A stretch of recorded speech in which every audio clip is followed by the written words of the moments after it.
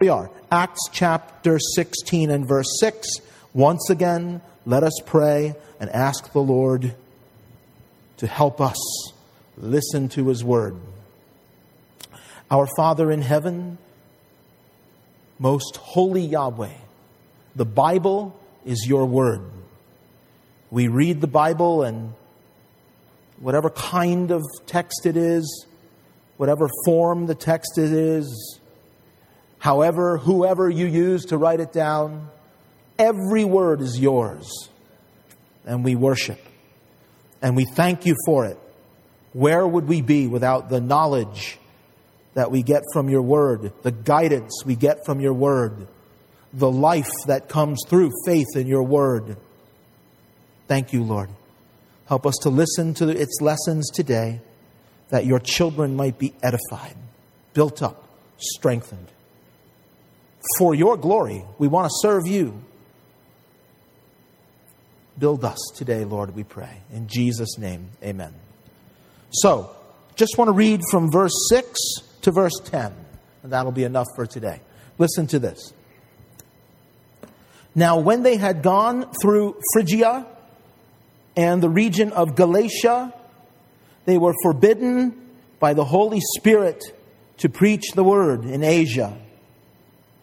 After they had come to Mysia, they tried to go into Bithynia, but the Spirit did not permit them. So passing by Mysia, they came down to Troas. And a vision appeared to Paul in the night. A man of Macedonia stood and pleaded with him, saying, "Come over to Macedonia and help us."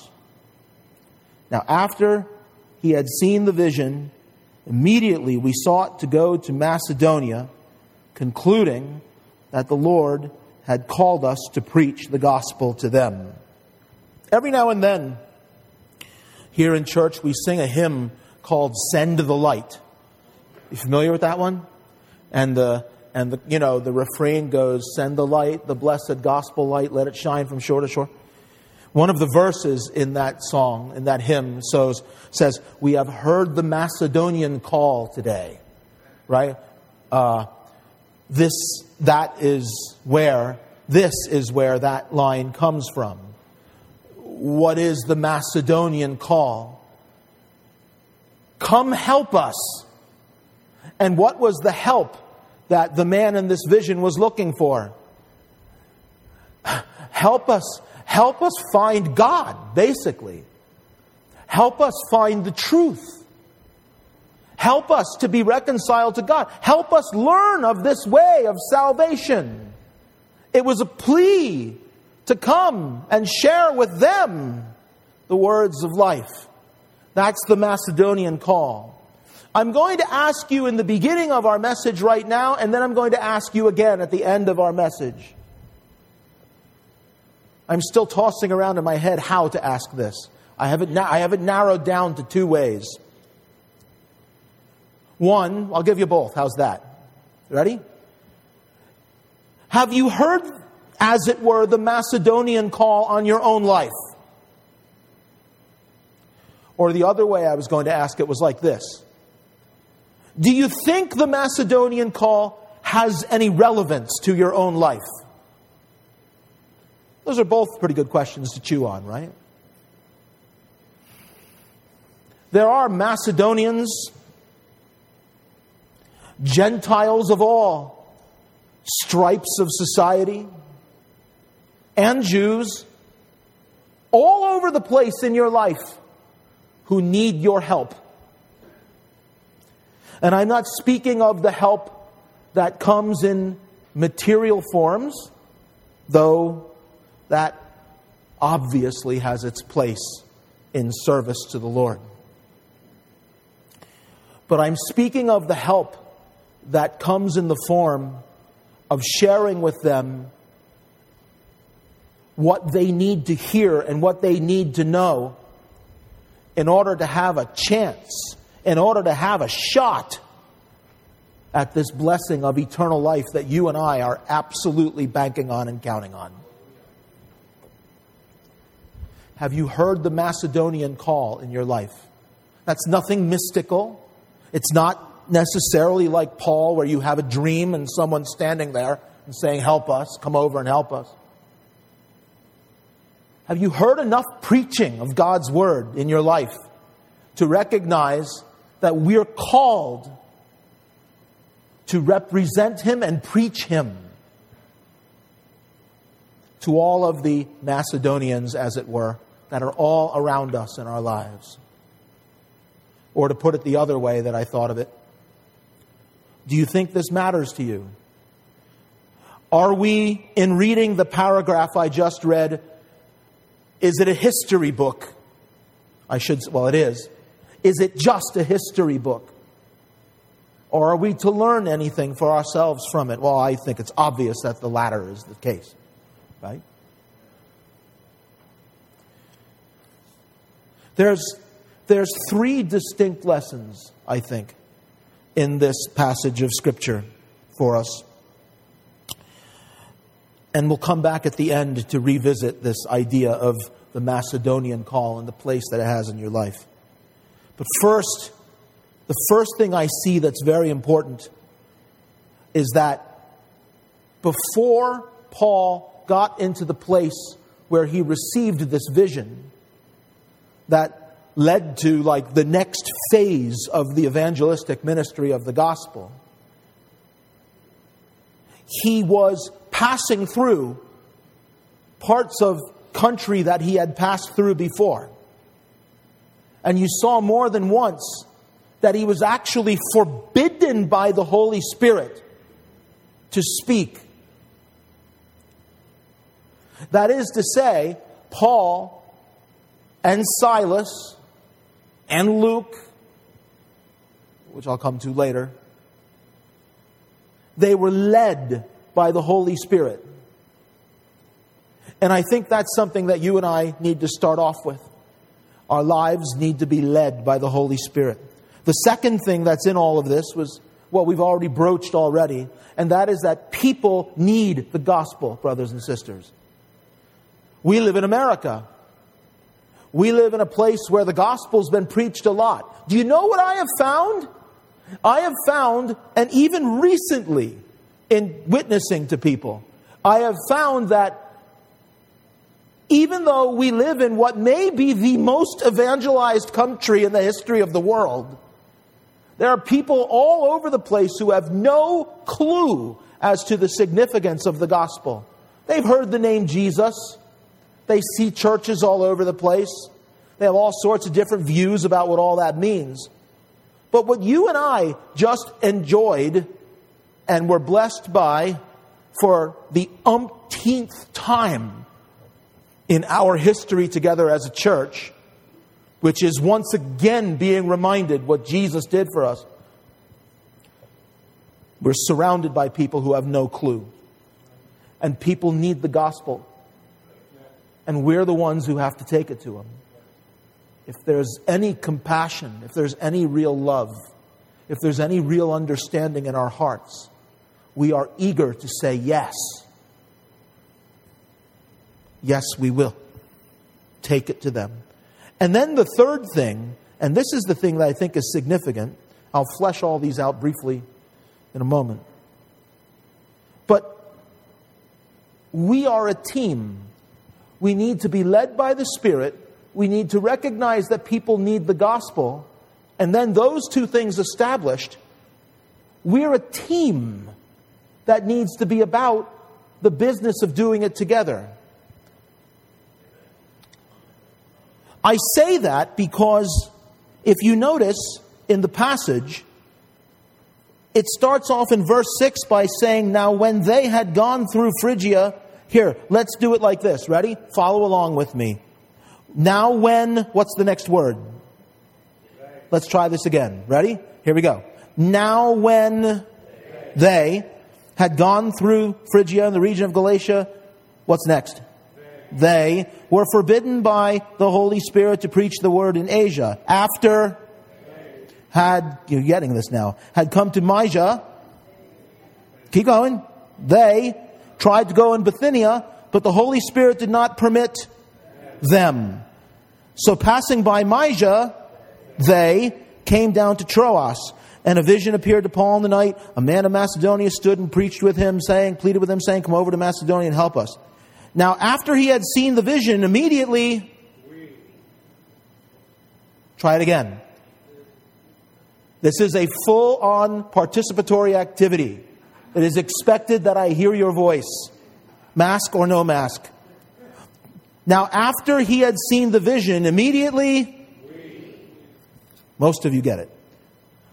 We sought to go to Macedonia, concluding that the Lord had called... There you go.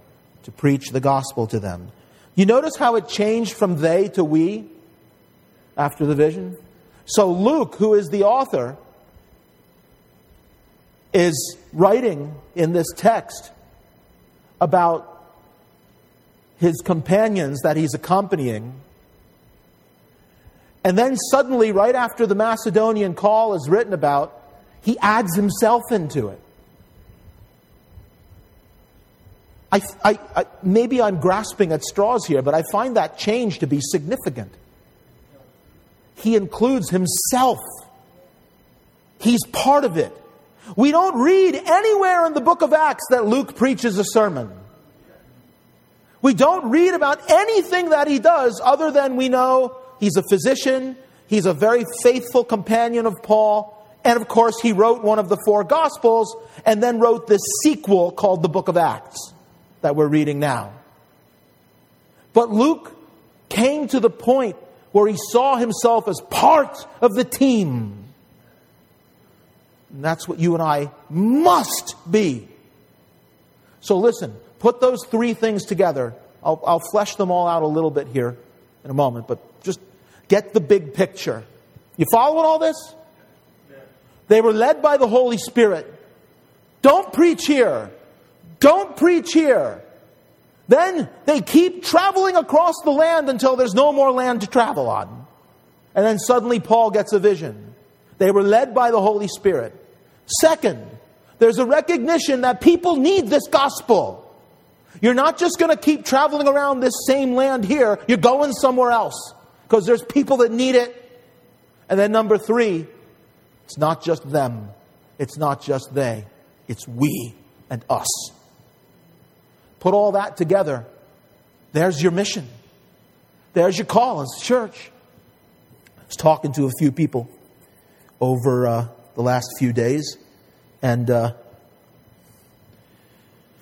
just kind of talking about the challenges related to COVID. And we all felt like we were just through that, right? And I don't know what happens next. Because now they're talking about all kinds of different things and stuff. And I don't know yet what's going to happen or how we're going to react to it or respond to it or what. But one of the things that's been really, I feel like, challenged is the we and the us aspect of all of this and all this time. It's been so long since we had a dinner. I was talking a couple days ago to someone who has been in our church now for about 1.5 years and has never experienced a church dinner. That's how long it's been, right? Never experienced one because we just don't do them. We haven't done Vacation Bible School in 2 years. We haven't done a youth group retreat in 2 years.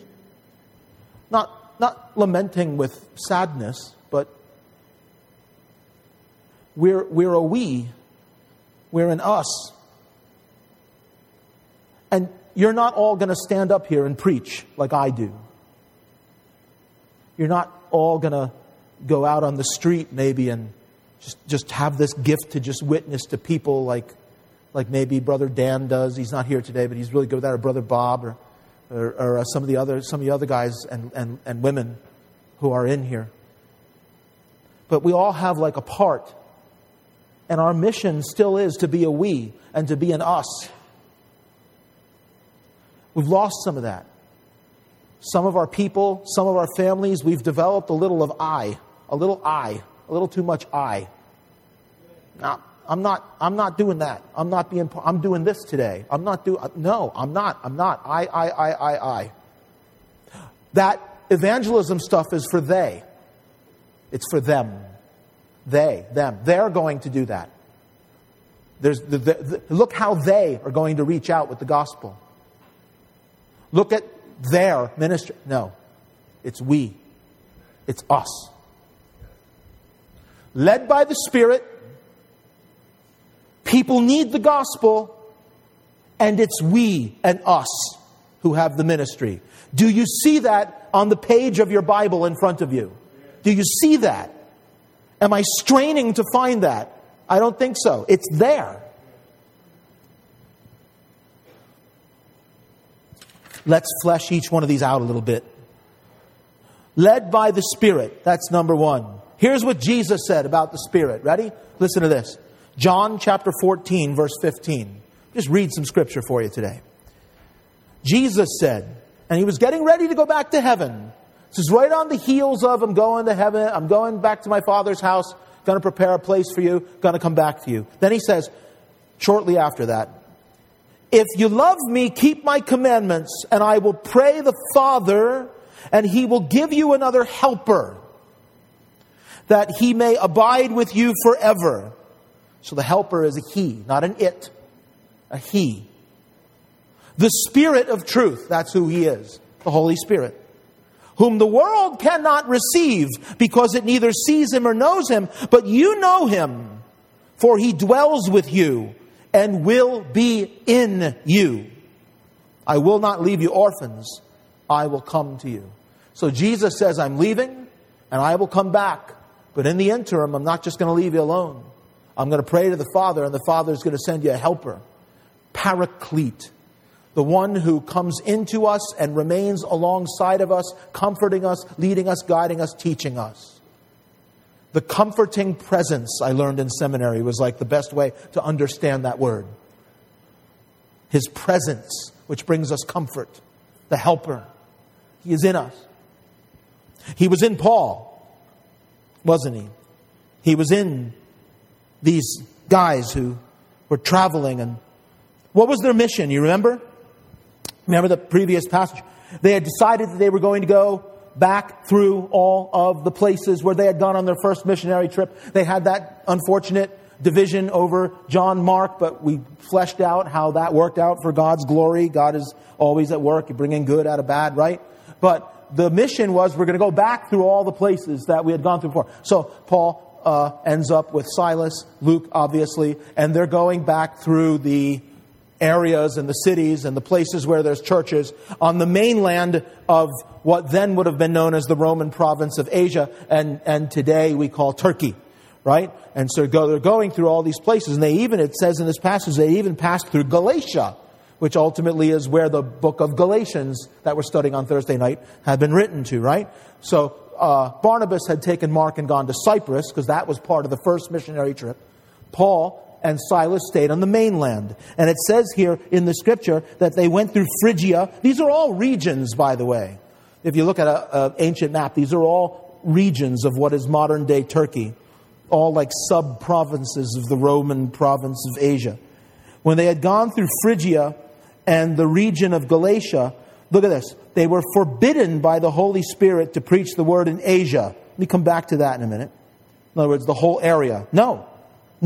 You're not going to continue the ministry here. That was the Holy Spirit's word to them. Why would the Holy Spirit stop them from preaching the gospel? Go on. After they had come to Mysia, they tried to go into Bithynia, which is another region, a more westernly region in Asia Minor. But the Spirit did not permit them. So they passed by Mysia, which is sort of a northwestern region in that part of the world, and they came to Troas. Troas was both the name of a region and a name of a coastal town, which is basically northwestern Turkey, right on the Aegean Sea. Right? So basically, the Holy Spirit said, nope, you're not going to talk there. Nope, you're not going to talk there. And you know what he was passing through? He was passing through western Turkey. Now, if you know your Bible, you know that later on, he does get to minister there, doesn't he? I mean, what's in that area? Ephesus, Colossae, Laodicea, all of the churches of the book of Revelation. You know that chapter 2, chapter 3, where Jesus himself gives those letters to those churches in those chapters of Revelation.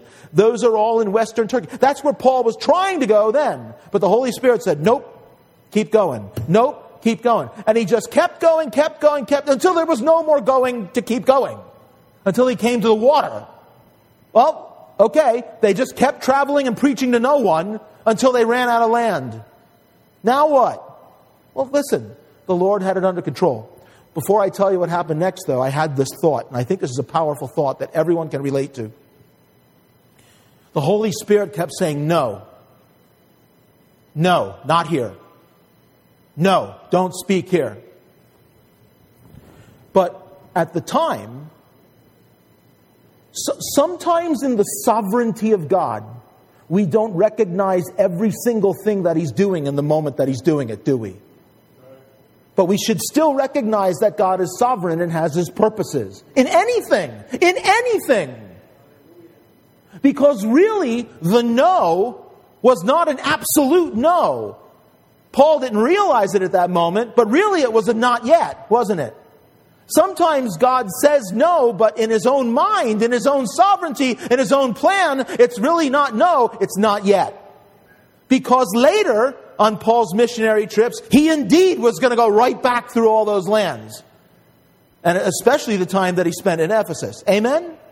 I hope that helps you and comforts you to realize that we pray, and we pray, and we pray, and sometimes it seems like God is just saying no, and He's saying no, and He's saying no, but don't give up on His sovereignty, don't give up on the wisdom of His will. That's why everything that we pray is, your will be done, not mine. Let your will be done on earth as it is in heaven.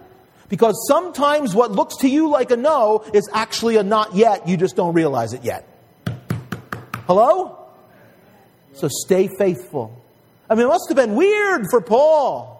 What do you mean? Don't preach here. I thought all this we've got, this is the whole point. I mean, it literally says, when you look through there, it says in verse 7, when they had come to Mysia, they tried. They wanted to go. They tried to go into Bithynia. But the Spirit didn't permit them. So when they get to Troas, what happens? Then the understanding comes in God's time. Why didn't God give them the vision when they were back in Galatia? No, just kept forbid. Nope, don't go there. Nope, don't go there. Then finally, when there's no more land to go on, then he gets this vision. And in this vision, he sees a Macedonian man. Guess where Macedonia is? It's right across the Aegean Sea. It's maybe a 75 to 100 mile trip across the Aegean Sea. And he gets the vision when he's in Troas, right on the Aegean Sea. So it's a northwesterly sea coast trip. And he sees in this vision this Macedonian man. So it was the Holy Spirit who had led him and guided him.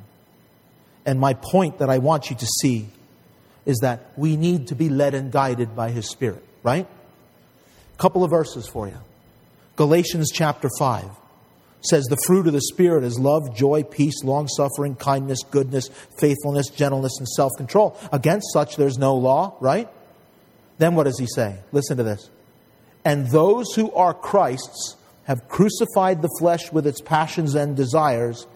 If we live in the Spirit, let us also walk in the Spirit, right? Verse 25, if we live in the Spirit, let us also walk in the Spirit. The first of those, live in the Spirit, is a statement of the spiritual reality.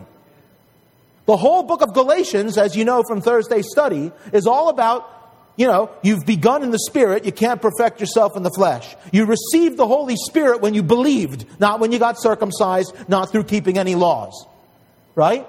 So, the spiritual reality is that every Christian has the Holy Spirit. Every Christian lives in the Spirit. And then the point that Paul makes, if that's true, which it is, if we live in the Spirit, let us also, what? Walk.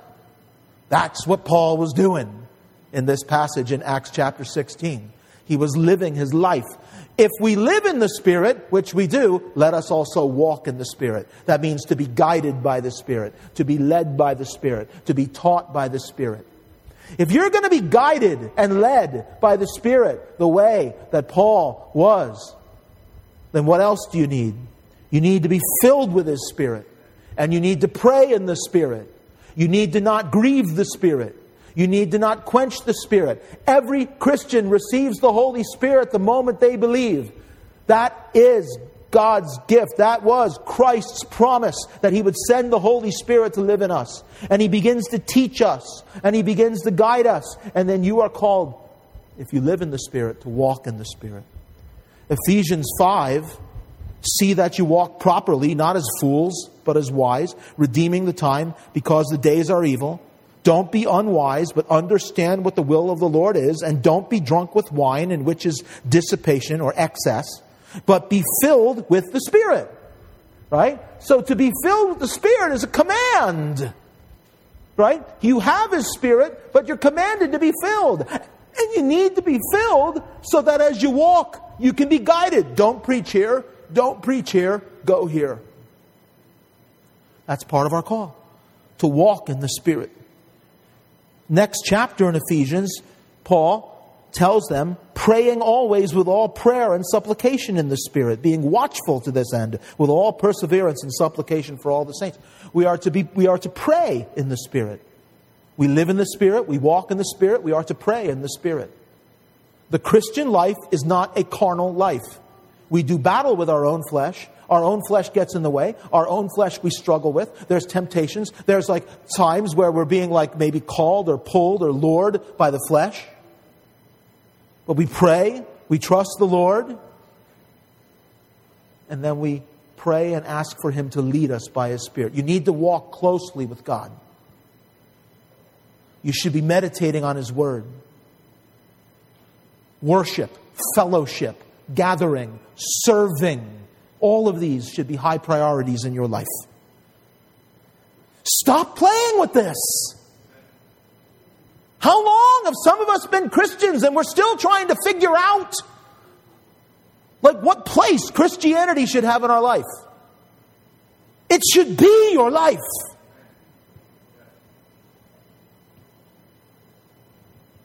People need the gospel. That's the second point. That's what the vision revealed. Come over and help us. How many people have you ever led to the Lord because they said, please help me? Probably not many. In my experience as a Christian, I think I've only, if I can use that phrase, led somebody to the Lord. There's maybe some theological problems with that, but you know what I mean.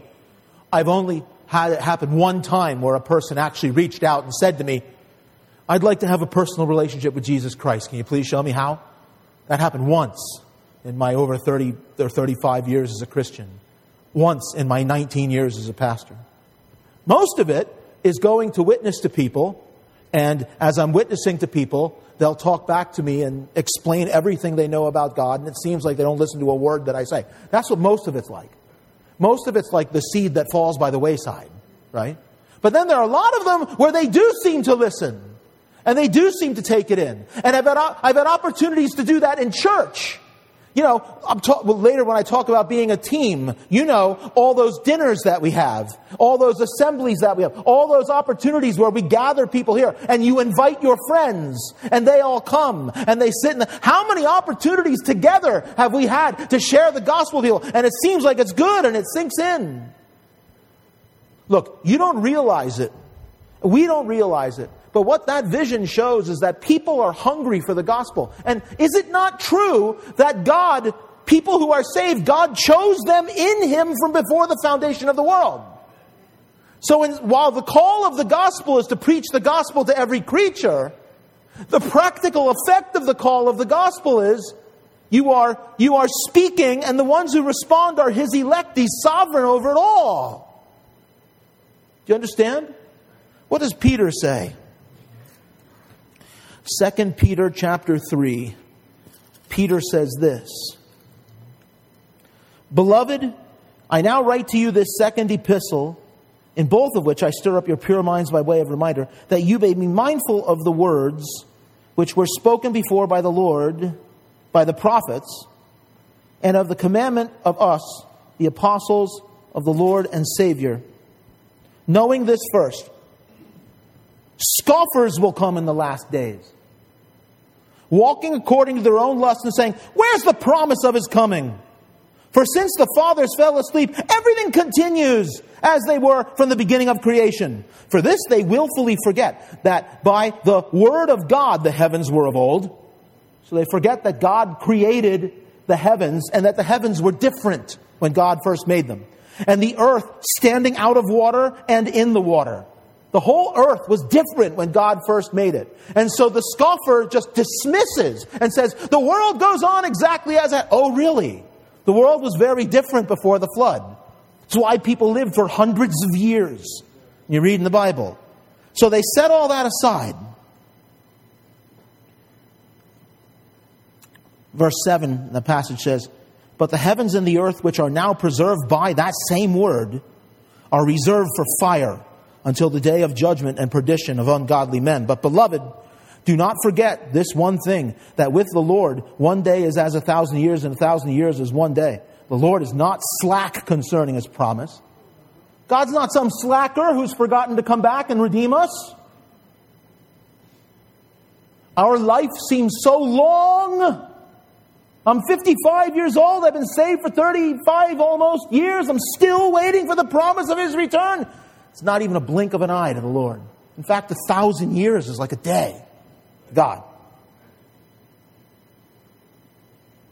He's long-suffering toward us, not willing that any should perish, but that all should come to repentance. God's not done redeeming people. Amen? God's not done redeeming people. Proof? He hasn't come back yet. Simple as that. The work is not done because He has not yet returned. Come over and help us, the Macedonian man in the vision says. Come and help us, the residents of Woodbridge say. They won't say it like that. They might not appreciate it if you tell them that that's what you think. But the fact of the matter is, until somebody hears the gospel, they have no chance of believing and being saved. And if you and I don't tell them, then we're not doing what we're called to do. People need the Lord. People need the gospel. And then the last of these three things in Acts 16 that I said we would go over is that we're a team. We're a team. You might not feel like the Lord has raised you up to just go and stand on a street corner and talk to people. You know, there's people in this room right now who are here because someone handed them a piece of literature. Right here, right now. They're sitting here because someone handed them a piece of literature and said, look this over. Looked at it.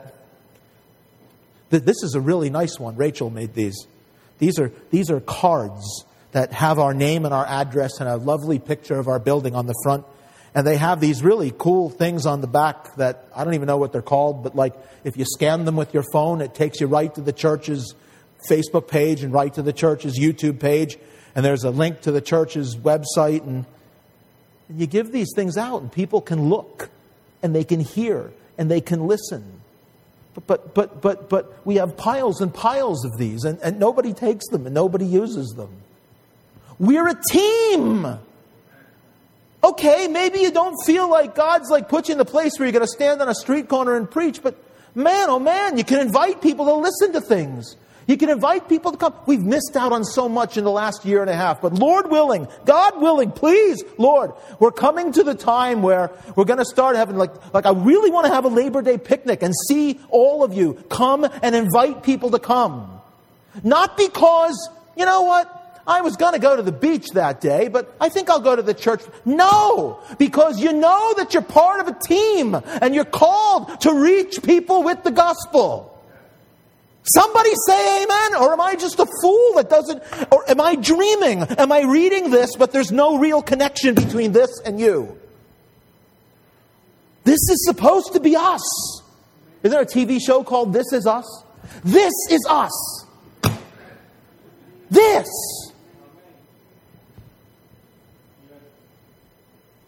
We're a team. Luke saw it. They went here. God told them no. Then they went here. And God said no.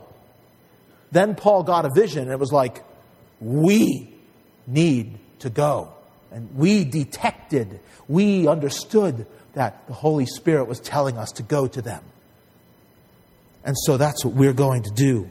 We sought to go to Macedonia. Immediately sought to go to Macedonia, concluding that the Lord had called not those people, the Lord had called us. Listen, I know we're just a little church. If we got everybody in the same place at the same time, I don't even think there'd be 100 of us.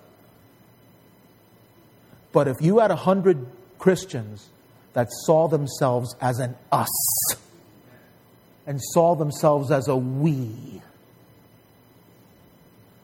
and understood that people need the gospel and that the Lord hasn't returned yet, and so He's still reaching out to people with the gospel, and prayed and meditated on His Word and worshiped and were filled with His Spirit. Can you just use your imagination what the Lord might do? I don't want any earthly glory. You don't want any earthly glory. We don't want any earthly glory. I do want to hear, well done, good and faithful servant. I do want to have a crown that I can turn around and throw at His feet.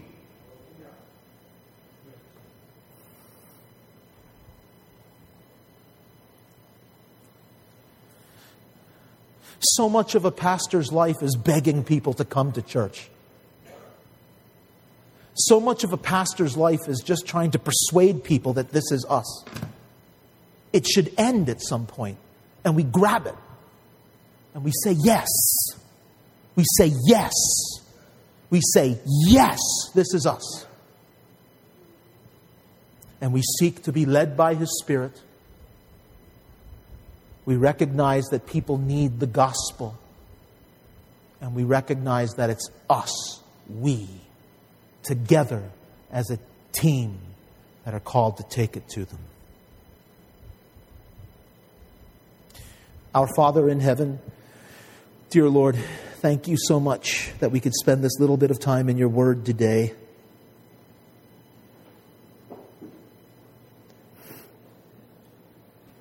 Help us, Lord, to answer the question, have we heard the Macedonian call? Help us, Lord, to answer the question, does the Macedonian call mean anything to us?